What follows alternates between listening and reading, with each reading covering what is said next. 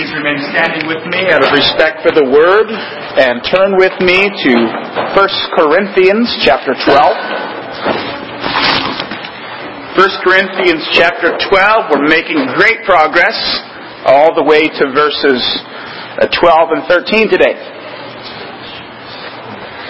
Here is the infallible, inspired, inerrant Word of God. For even as the body is one, and yet has many members, and all the members of the body, though they are many, are one body, so also is Christ. For by one Spirit we were all baptized into one body, whether Jews or Greeks, whether slaves or free, we are all made to drink of one Spirit. Let's ask God to help us understand. O God, who before the passion of your only begotten Son revealed His glory upon the holy mountain, grant to us that we, beholding by faith the light of His countenance, may be strengthened to bear our cross and be changed into His likeness from glory to glory, through Jesus Christ our Lord, who lives and reigns with you in the Holy Spirit, one God, forever and ever. Amen. You may be seated.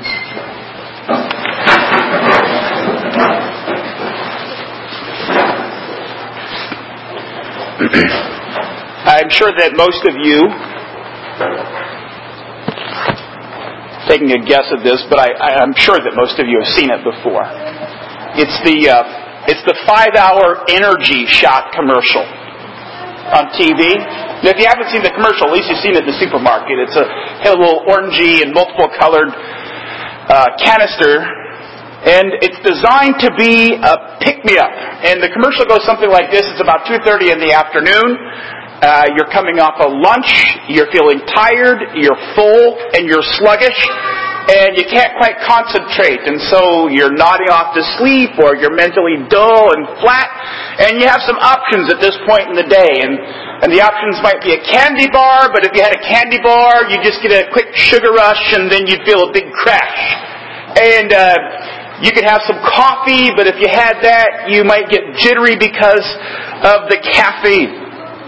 Or you could get one of your favorite energy drinks, but of course, if you drink 16 ounces of the energy drink, you'll become full and bloated, and you'll lack energy. So apparently you have these options, and none of them are very good, and so the solution to the problem is a 5-ounce energy drink, full of herbal supplements and amino acids and B vitamins and nutrients and just a dose of caffeine.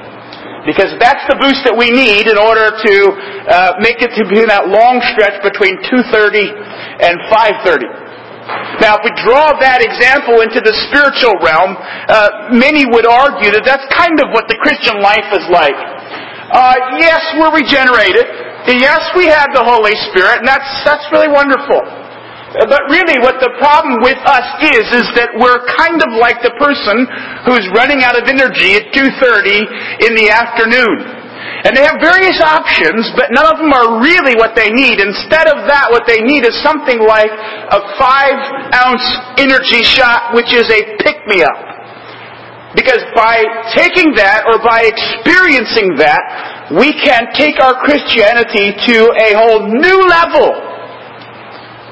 And so many today are being exhorted to seek that spiritual pick-me-up in what is called the second blessing of the baptism of the Holy Spirit. The second blessing of the baptism of the Holy Spirit, because in that we get the extra good stuff which helps us along in our Christian journey. And just to sort of illustrate that, let me read an example here from Enjoying God Ministries. Paula was raised in a Christian home where church attendance was commonplace. It wasn't until she was 11 that she began to have an interest in Jesus. She attended church camp and finally became consciously aware of her sin and trusted in Jesus Christ. But it wasn't until Paula was in her second year of college that her spiritual life really began to change. She accepted the invitation of a sorority sister to attend a Bible study that met each Wednesday night. And one Wednesday night she asked that some of the girls in her Bible study would pray for her. As they laid hands on her, Paula cried to Jesus to forgive her those many years of spiritual apathy. And then one of the girls prayed, "Oh Lord Jesus, we ask that you would pour out your Spirit on Paula and empower her to live and witness as she never has before." And suddenly a strange warmth came over her. She began to cry to Jesus, her praise and gratitude, but in words she'd never before spoken. From that day to the present, Paula has lived by God's grace passionately for the Son of God. And she has also prayed in this strange language that her friends told her is the gift of speaking in tongues. You see, there's the answer. Paula was a Christian. She was a good Christian. She studied her Bible. She went to church. She knew she believed in Jesus. She knew her sins were forgiven. But there was something missing. What she needed was that pick-me-up to deliver her life from the ho-hum Christian life which most of us live. And the way to get that is to pray for this extraordinary intervention of the Holy Spirit as a second blessing to come upon her, to empower her and then enable her to speak in prayer, tongues, and enjoy incredible outpourings of the Holy Spirit. But you see, I want us to get this point, this whole concept of the second blessing idea of this baptism of the Holy Spirit, which Paul speaks of here in verse 13, is this idea that it takes the Christian life from one of just the ordinary, of weakness, of apathy, a lack of spiritual vitality, a lack of assurance and joy, and it takes it to a whole new level of power, joy, passion, spiritual gifts, and exuberance. That's what you can get if you pray for this baptism of the Holy Spirit. Well, what I have done is sort of illustrate for you this incorrect understanding of the baptism of the Holy Spirit, and it's this idea of adding a jolt to your Christian life, and I want to say in contrast that the Reformed understanding of the baptism of the Holy Spirit is radically different.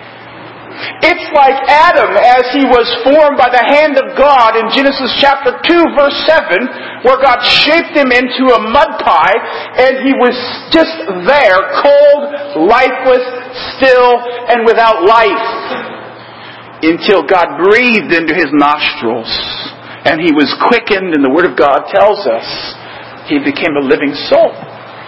That's what the baptism of the Holy Spirit is all about. It's about regeneration. It's about recreation. It's about being quickened and coming to new life, not re-energized life.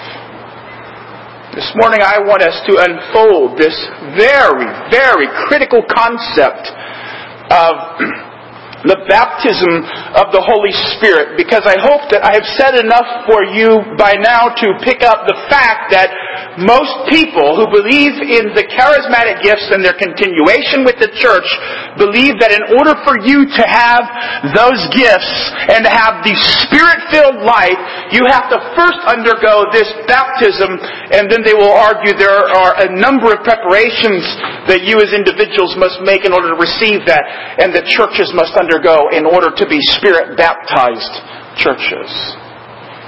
And this morning I want us to understand from the Word of God what this baptism is and what it means for us as God's people. And so we're going to first of all look at the incorrect view. The incorrect view of the baptism of the Holy Spirit. And I'm just going to name a few different groups and people so that we get a sense for how this is consistently spoken of in broader Christianity today. And I remind you that this isn't just a narrow, isolated set of people. We began the study on 1 Corinthians chapter 12. We noted, and the one reason why we're spending so much time going through 1 Corinthians 12 through 14 at such a snail's pace is because there are reportedly over 600 million charismatic Christians in the world. By far the most dominant expression of Christianity outside of Catholicism. And in fact, it penetrates across denominational lines and is even within Roman Catholicism and Lutheranism and Anglicanism and almost any other ism you can find out there. And so I want us to step back and understand what is being taught more broadly in the church today as the way that you can be revitalized and re-energized in your spirituality and Christianity. And I'm going to just simply read from an official statement from the Assemblies of God churches taken right off of their website, which says, "Why is the Assemblies of God so committed to the doctrine of the baptism in the Holy Spirit with the initial evidence of speaking in tongues?" And the answer that is given is because the baptism in the Holy Spirit is a vital experience of the Christian life. It is a special work of the Spirit beyond salvation. And then they argue that the church is committed to it because the experience is such an important focus of New Testament Christianity. And then secondly, it clarifies what this is and how it can be found or evidenced. Section 8 of their beliefs says, the baptism of believers in the Holy Spirit is witnessed by the initial sign of speaking with tongues as the Spirit of God gives utterance. You see, it's just like the story that we read about this girl Paula with a lackluster ho-hum Christianity. All of a sudden they pray, and somehow the Holy Spirit comes upon them. They are baptized in the Holy Spirit in an extra effective way. Now begin to speak in tongues and feel energy and power. Just keep noting those words, power, energy, things like that, because they're riddled. These statements are literally riddled with those buzzwords and those keywords. Another person who holds to this particular view, who has had widespread influence, especially among Reformed Christians, is Martin Lloyd-Jones. And it's surprising to many people when they hear that name, Martin Lloyd-Jones, being associated with the charismata and with the second blessing theology and with the baptism in the Holy Spirit idea that is characteristic of charismatics, because he was such a powerful proponent of Calvinism for most of the 20th century. But he believes in this, and he describes it like this, saying it's a work that is distinct from regeneration. He says the baptism of the Spirit is a new, fresh manifestation of God to the soul. You have an overwhelming knowledge given to you of God's love in our Lord and Savior Jesus Christ. This is the greatest and most essential characteristic of the baptism with the Spirit. It's experiential, it's undeniable, it's overwhelming joy. And the person who has this is carried not only from doubt to belief, but to certainty. You see. In other words, you have a second-class Christian faith if you don't have this. You have a lack of assurance. You have a lack of experience. You have a lack of joy. You have a lack of knowing God at this deep level. And you have a lack of a passion for the presence and the power and the holiness of God. And he says this particular manifestation of the Holy Spirit is essential for the church, because without it, it's not authenticated to the world.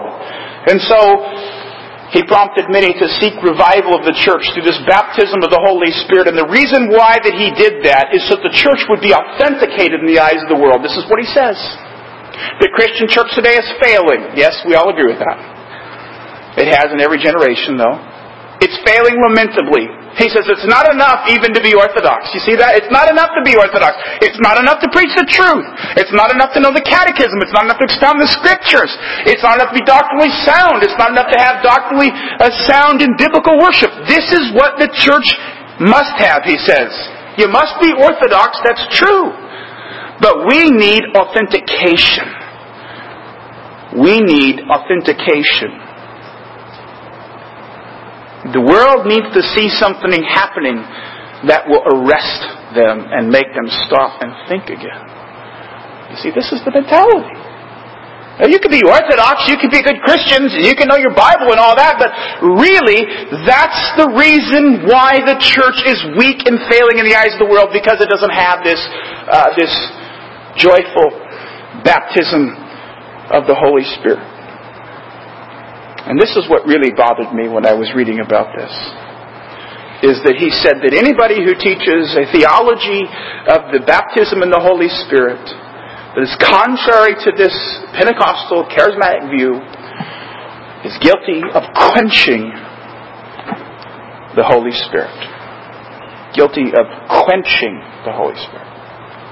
I just read one other example of this commitment to the second blessing, baptism in the Holy Spirit kind of idea. It comes from CBN. Not always known for their orthodoxy, but that's what struck me about it so much. CBN, Christian Broadcaster Network, run by Pat Robertson, who runs around saying that Hurricane Katrina was on account of homosexuals in New Orleans, and that Haiti was devastated by an earthquake because of voodoo priests, that guy. But he didn't write the article, but somebody on staff did, and it certainly represents his views. And this is what they argue when they think about the baptism in the Holy Spirit. They say the Spirit is sometimes mentioned in church from time to time, but so vaguely and infrequently that this little girl, who's part of the story, could only guess what sort of ghost this Holy Ghost must be. So one day, when she ventured down to the dark furnace room in the church's cellar, she decided with a child's firm logic that this was the spooky place where the Holy Ghost lurked. The fact is, adult believers often act as if the Holy Spirit really was hiding in the church cellar.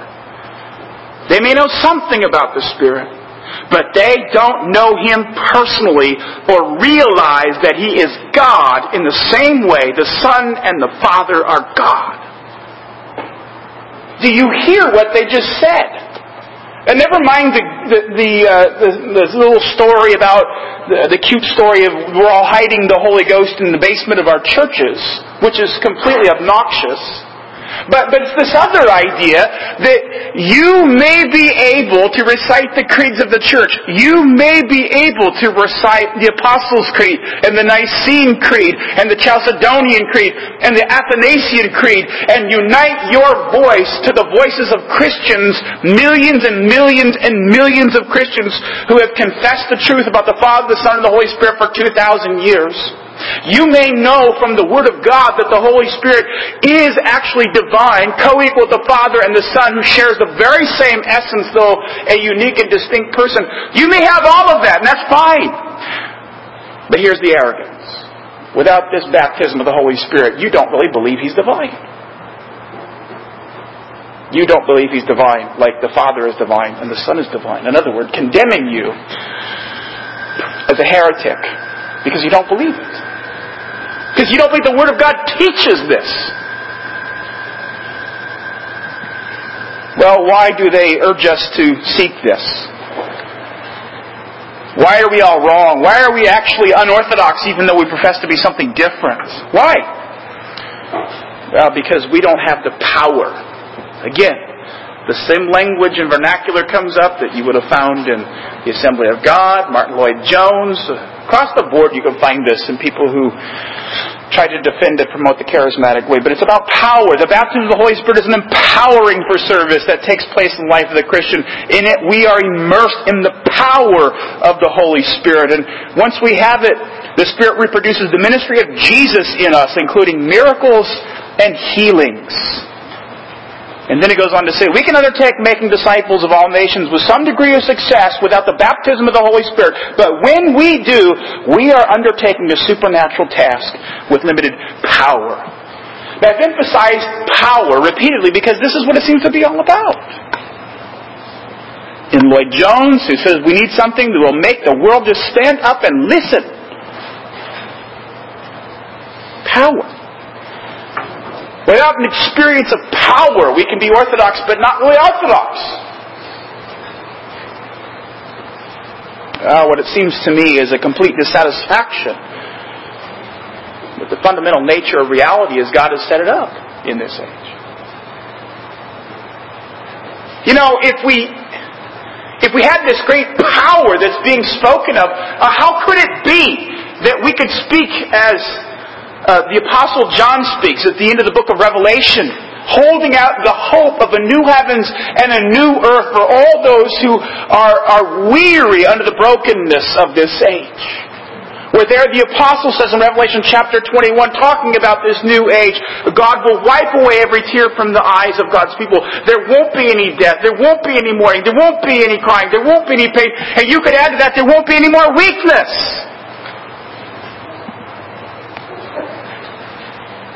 Christians ought to long for that day, and to dream of that day, and to hope for that day. But that doesn't mean we pull heaven down to earth.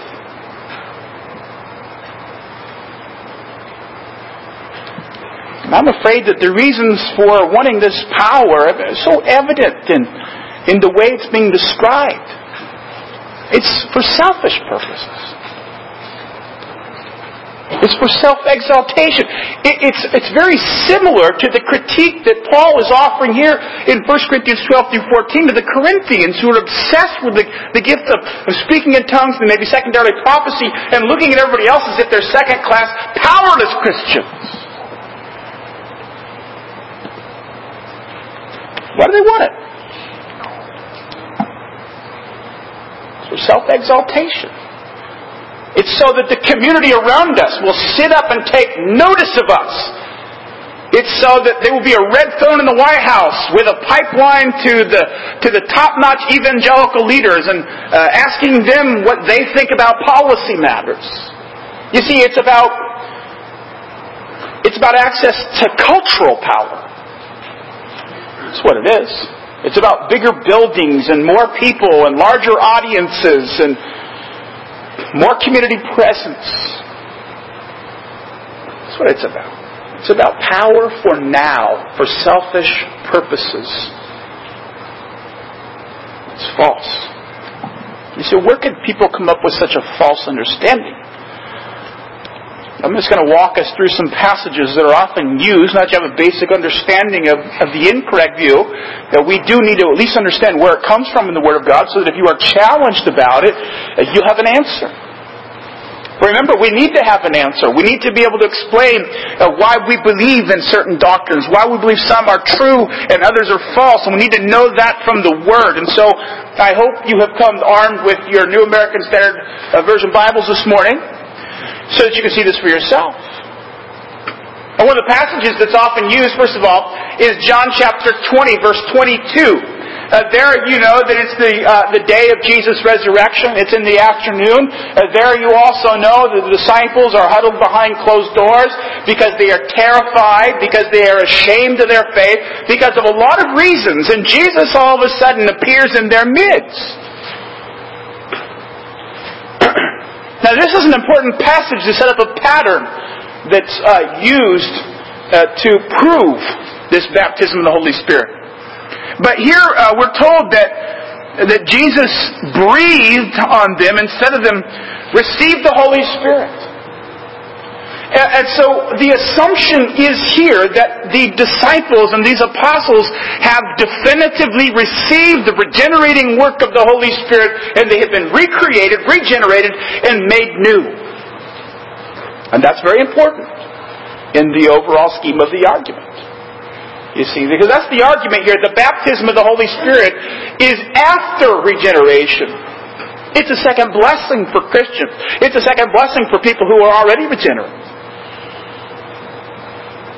And then you turn to Acts chapter 2. You turn to Acts chapter 2. You remember that Jesus has told the disciples on a couple of occasions in that 40 days he was here on earth until he ascended, that they would be clothed with power on high, be baptized by the Holy Spirit. That's the very language of Acts 1:5. They would be baptized by the Holy Spirit. And so, you know the story in Acts 2. We've already looked at this fairly recently. And what do you know happens? But here, the Holy Spirit is poured out. And what happens with the disciples? They begin to speak in tongues. They begin to testify of the mighty deeds of God, which are the redemptive acts of God, the cross and resurrection, the ascension of Jesus Christ. Yes? But you see here, then Peter stands up boldly and begins to testify and preach like he's never preached before. And you see, that's the beginning of the argument right there. Is that upon these disciples and these apostles who have walked with Jesus, who know the power of the Holy Spirit because they've already been regenerated, what they really needed was power from on high. The second blessing to take their Christian faith and their witness to a whole new level. And they couldn't do that until it was poured out. Never mind the fact that they're missing the biggest part of this passage, which is the enormous redemptive historical event of Pentecost and the outpouring of the Holy Spirit in fulfillment of prophecy. That's the enormous idea of this passage. But it's appealed to as one of those passages where you say, see, it's a second blessing. You move on from there to Acts chapter 10, and you're probably somewhat familiar with the passage here. It's Cornelius, who is identified as a devout man who was a God-fearer. He was never a part of the synagogue. He didn't become circumcised. He was Greek or Roman by background. Peter receives a vision to go to his residence and to preach the word there. And we're told that while he was preaching, verse 44 of chapter 10, the Holy Spirit fell upon all those who were listening to the message. All the circumcised believers who came with Peter were amazed because the gift of the Holy Spirit had been poured out on the Gentiles also, and they were hearing them speaking with tongues and exalting God. And so there you have your second example, supposedly, of believers who, upon hearing the preaching of the Word, received the outpouring or this baptism of the Holy Spirit, and then they began to speak with tongues to certify and confirm that they had come into this second blessing experience. So there it is. Second, ironclad proof text that they would argue for this pattern of, well, you already have Christians, which is completely in dispute in this passage, by the way, but let's set that aside. They're supposedly Christians, and then here you have this second blessing, this outpouring. Well, the last example, and this is really all they have, and that's Acts 19. The last example that is used is Acts 19, and Paul is encountering here 12 what were disciples of John the Baptist. He breaks down the Christian faith to them. They were baptized in the name of the Lord Jesus, and then Paul laid his hands upon them. The Holy Spirit came upon them, and they began speaking with tongues and prophesying. And so there they say, there you have it. There's your third example of this process of people who were regenerated, who now have this climactic second blessing experience, which is attended with the speaking of tongues and new power for the Christian faith. So there it is. You have about 3 passages that are used that supposedly illustrate for us this baptism in the Holy Spirit. And this is what it's all about. This powerful outpouring of the Spirit for powerful ministry, attested to by powerful proclamation and powerful speaking in tongues. They tell us how to get this gift. They tell us how to get this gift. And I'll quickly go over the first 3 because they're fairly obvious. Well, the first 2 at least are. The first one is you're supposed to pray for it. And that makes sense. You're supposed to yield to it and get ready for it secondly. Because, the Holy Spirit can't use somebody who hasn't fully yielded themselves over. The other one that Pat Robertson is concerned about and the CBN crowd is concerned about is that people renounce fortune-telling and horoscopes. So if you have that, you can't have those.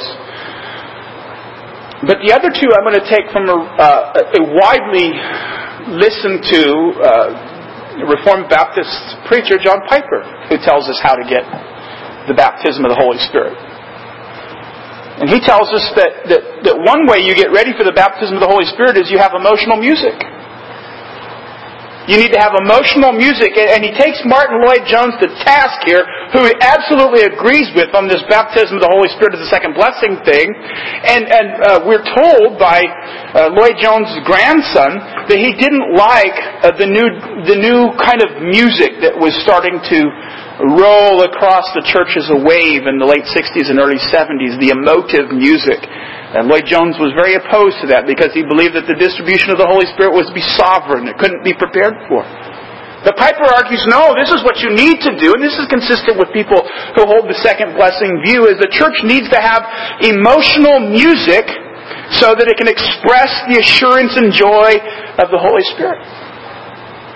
And then the other thing that we're told to have is small groups. Small groups in the church. He argues we need to create a small group network in the church where people can minister to one another in the context perhaps less institutionally restrictive of the Spirit. That's how you prepare for it. It's mechanical. You see, if you just follow the steps Then the Holy Spirit falls, we get the second blessing, and the church overflows. We have new people, new converts, new power for witness. Some of us might speak in tongues, some of you might start performing miracles, but this is just how you do it. You have emotional music and you have small groups where we can get vulnerable with each other and talk about our faith in private, more intimate settings. Now, I'm just going to pause there before I get into the Reformed understanding and the Reformed interpretation to simply point this out, that so much of what is being called for in the Christian church today, not only being practiced in evangelicalism, but being called for in the Reformed church today, is a style of worship and music and church life that fits with a second blessing baptism in the Holy Spirit theology.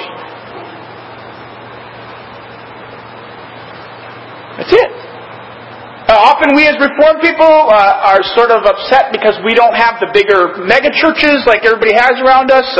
We don't seem to have the cultural reach or recognition. We want bigger churches, we want more people, we want bigger buildings, we want bigger budgets, more money and all this. So the way we do it is we look at how everybody else is doing it. It must be success. It's working for them. They're successful. So we incorporate it. So what do? We follow the worship. We have the emotional music. We have the intimate bonding times, the small group meetings of the church, because everybody knows that's where it's at if we want to be spiritual. And we throw our theology out the window. And that's so important to understand, because Reformed people teach based upon the Word of God that the way that you grow and the way that people mature in Jesus Christ is not through tactics and techniques, but it's through Christ. That's how you grow. It's all over our confessions. It's all over the Word of God.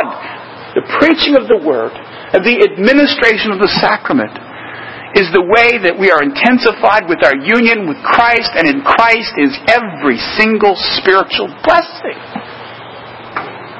And this has been the theology and the practice of the church for centuries and centuries. And yet now you see Reformed churches all over the landscape dropping their practices, changing them, remaking their churches over according to a theology that's radically contrary to their own. Because one experiences. Instead of the experience that God has ordained for us, which is Christ. And yet that's ho-hum. That's 2:30 on the afternoon, needing a pick-me-up kind of Christianity.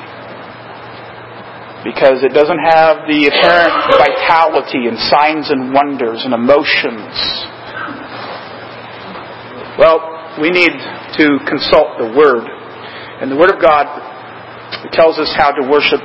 It tells us how to receive Christ. It tells us how to be built up and to be nurtured and to become mature in Christ. And that's through the means of grace. But it also tells us a right understanding, coming back to 1 Corinthians chapter 12, of what the baptism of the Holy Spirit is. And one of the biggest problems with this entire interpretation of the baptism of the Holy Spirit is this. The entire position is premised on the fact that there are two baptisms, two distinct baptisms. There's a baptism by Christ with water as a sign and seal of the new covenant and engrafting into the visible church. And there's a second baptism which is by the Holy Spirit, which is about power. The only problem with that is it doesn't fit the grammar of the passage. 1 Corinthians 12:13, it's even translated wrong in the New American Standard Version, where it says, by one Spirit we were baptized. It doesn't say that. In the original, it actually says we were baptized in the Spirit. It says we were baptized in the Spirit. It doesn't say by the Spirit. You see, there aren't two baptisms according to the Word of God. There's one baptism, and that's a baptism by Jesus Christ. Now, grammatically, we know this argument is completely wrong here. But all we have to do is turn to the Word of God to find out that it's Jesus Christ who baptizes with the Holy Spirit. Because John the Baptist tells us that in John chapter 1, verse 33, where he says that Jesus will baptize with the Holy Spirit and with fire.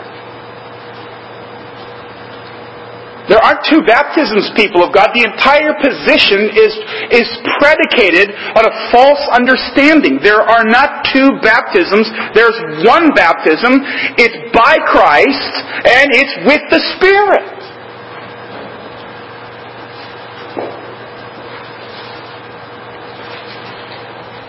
See why it's so important for us to keep going back to the Word. I remember reading an article last week where the criticism was that people who don't accept this idea of the charismatic gifts and who are cessationists are that way just because of tradition. And it was argued that what we really need to do is get back to the Word, because the Word has all the answers. And I said, great, let's go back to the Word, because the Word is clear. There aren't two baptisms. There's one. And then Paul says, when you were baptized with the Spirit, you drank of the Spirit. Look at the whole verse, verse 13. He says, by one Spirit we are all baptized into one body, whether Jews or Greeks, whether slaves or free, and we are all made to drink of one Spirit. You see, in the original, if you look at this grammatically, these phrases are parallel. One informs the other, in other words, and so the clarification is this. You are baptized with the Spirit, and Paul says, what I mean to say is this. We all were made to drink of the Spirit.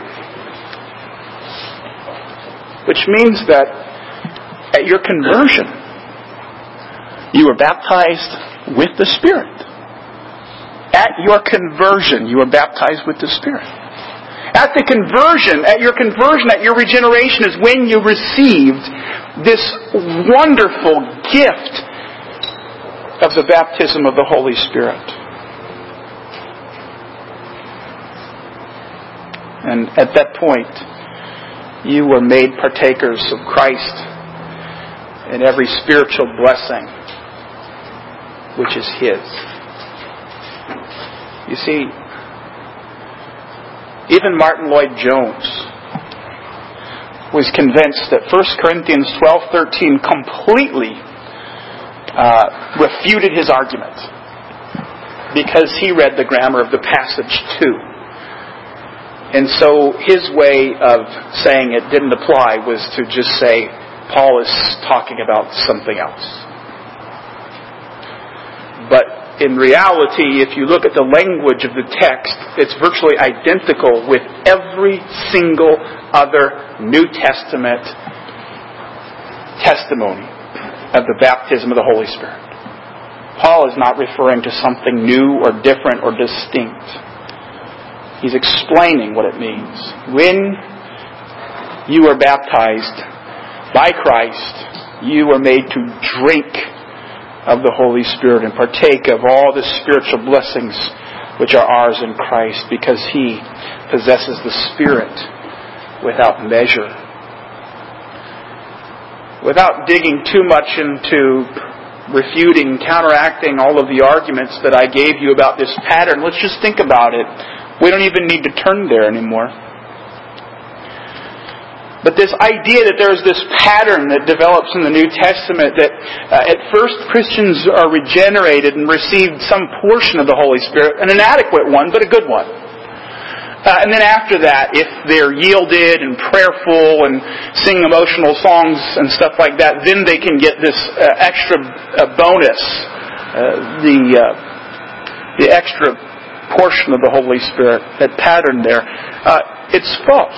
Because in John chapter 20:22, there's a major problem with the whole argument from that passage. And your translations all say this, and they are guilty of it. It reads, and Jesus breathed upon them and said, receive the Holy Spirit. And actually it doesn't say that. It says Jesus breathed.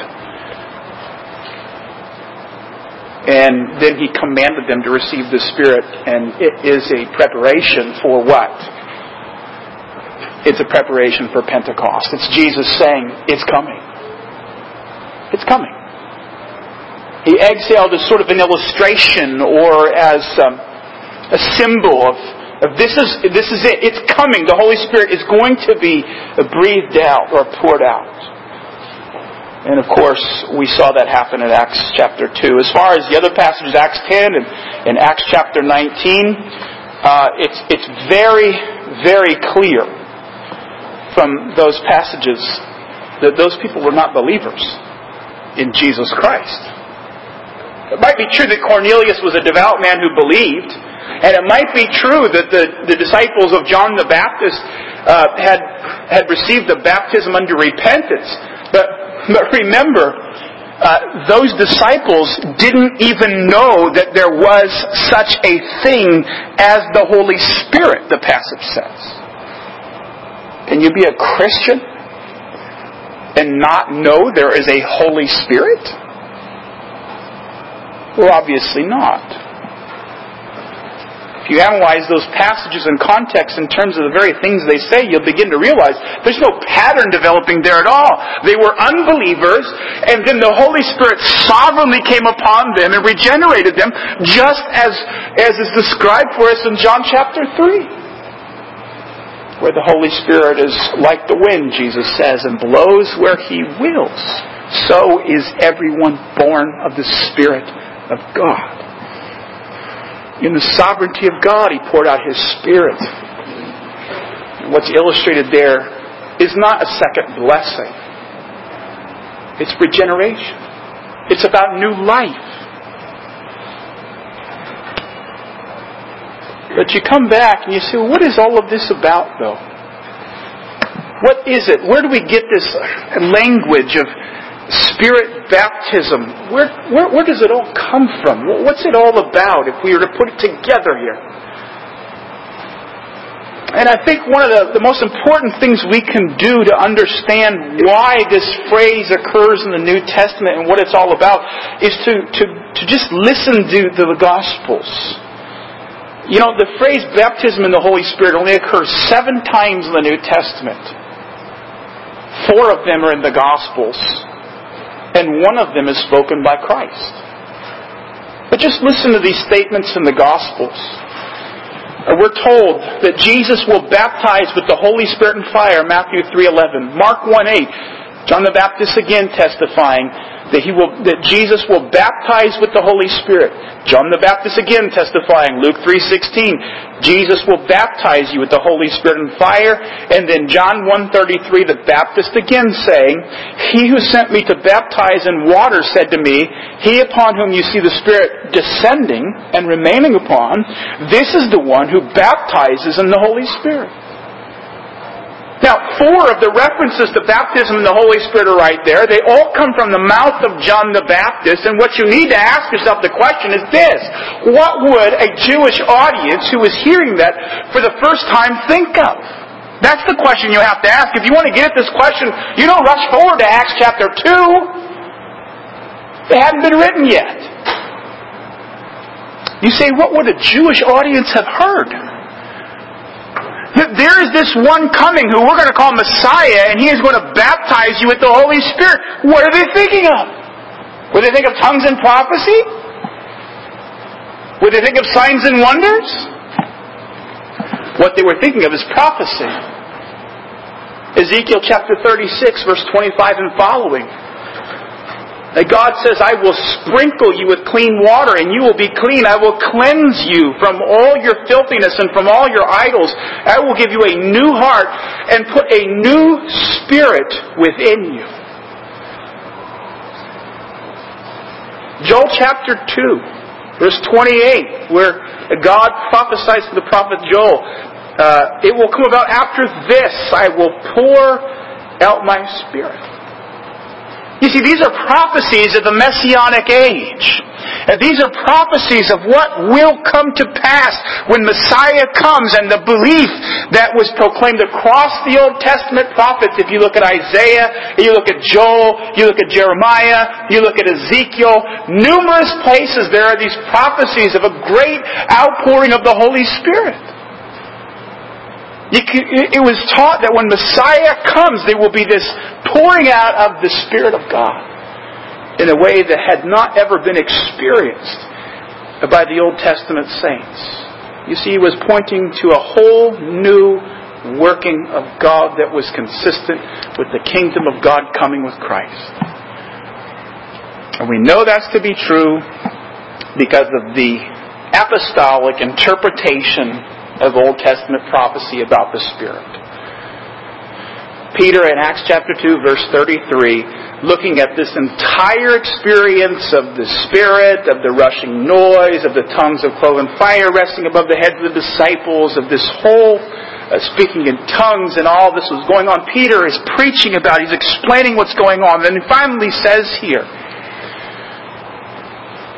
therefore, having been exalted to the right hand of God and having received from the Father the promise of the Holy Spirit, He poured forth what you see and hear.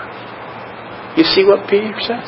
Peter says that this is the fulfillment of Ezekiel 36. This is the fulfillment of Joel chapter 2. This is the fulfillment of Isaiah 11. This is the fulfillment of Isaiah chapter 60.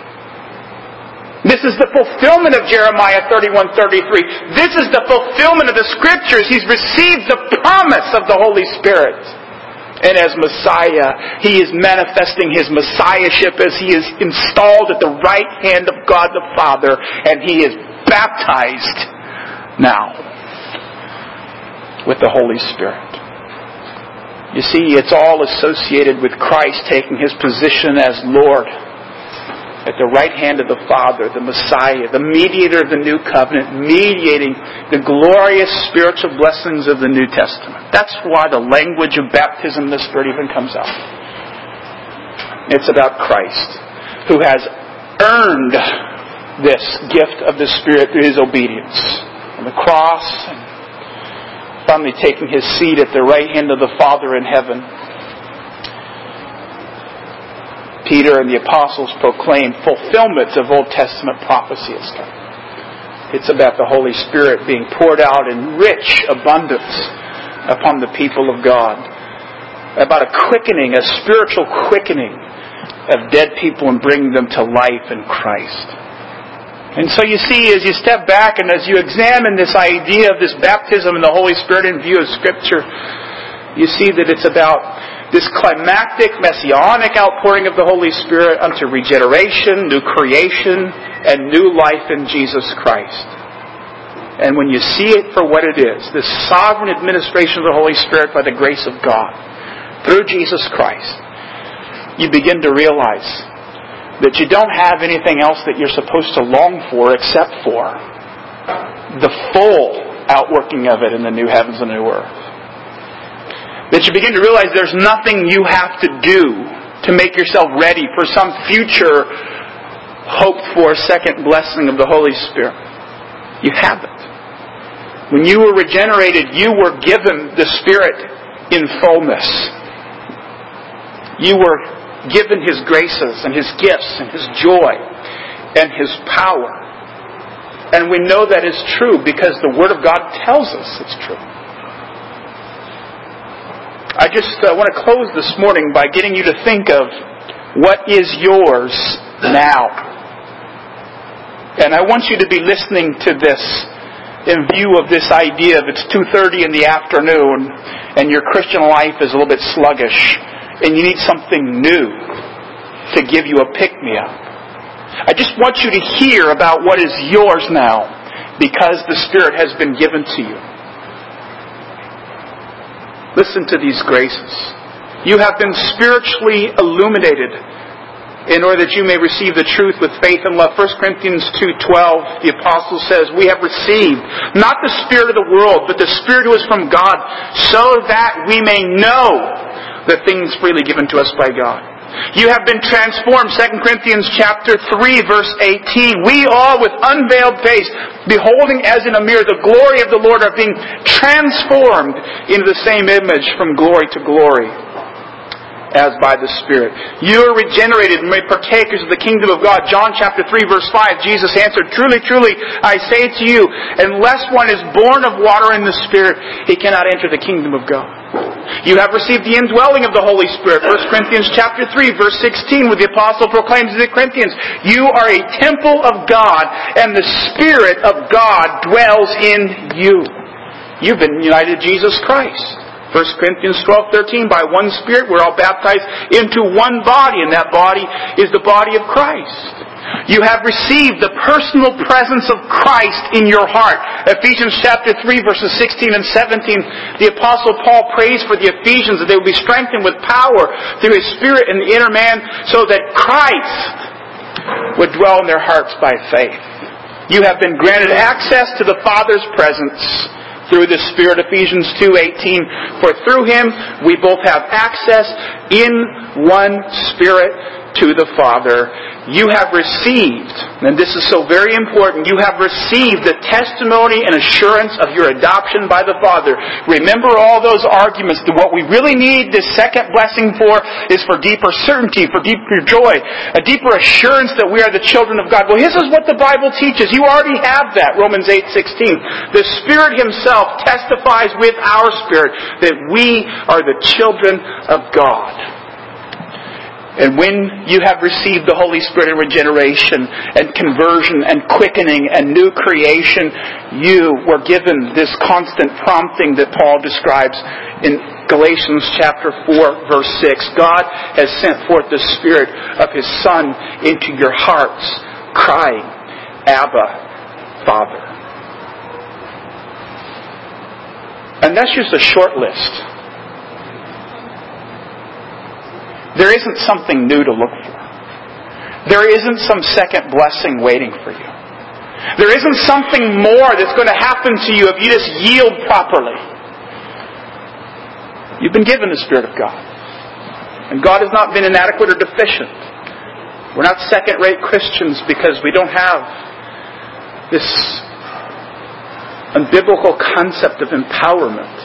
Everything that you need, the apostles proclaim under the inspiration of the Holy Spirit, you have. Don't ever forget what Paul says in Ephesians chapter 1, verse 3. In Christ we have received, as we have seated with Him in the heavenly places, every spiritual blessing in the heavenly places in Christ. There's nothing else to look for.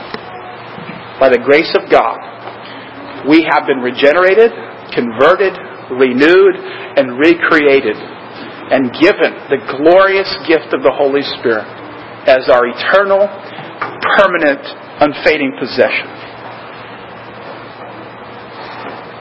You have been made to drink of the Spirit. And so because of that, we sing, praise God, from whom all spiritual blessings flow. Let's pray.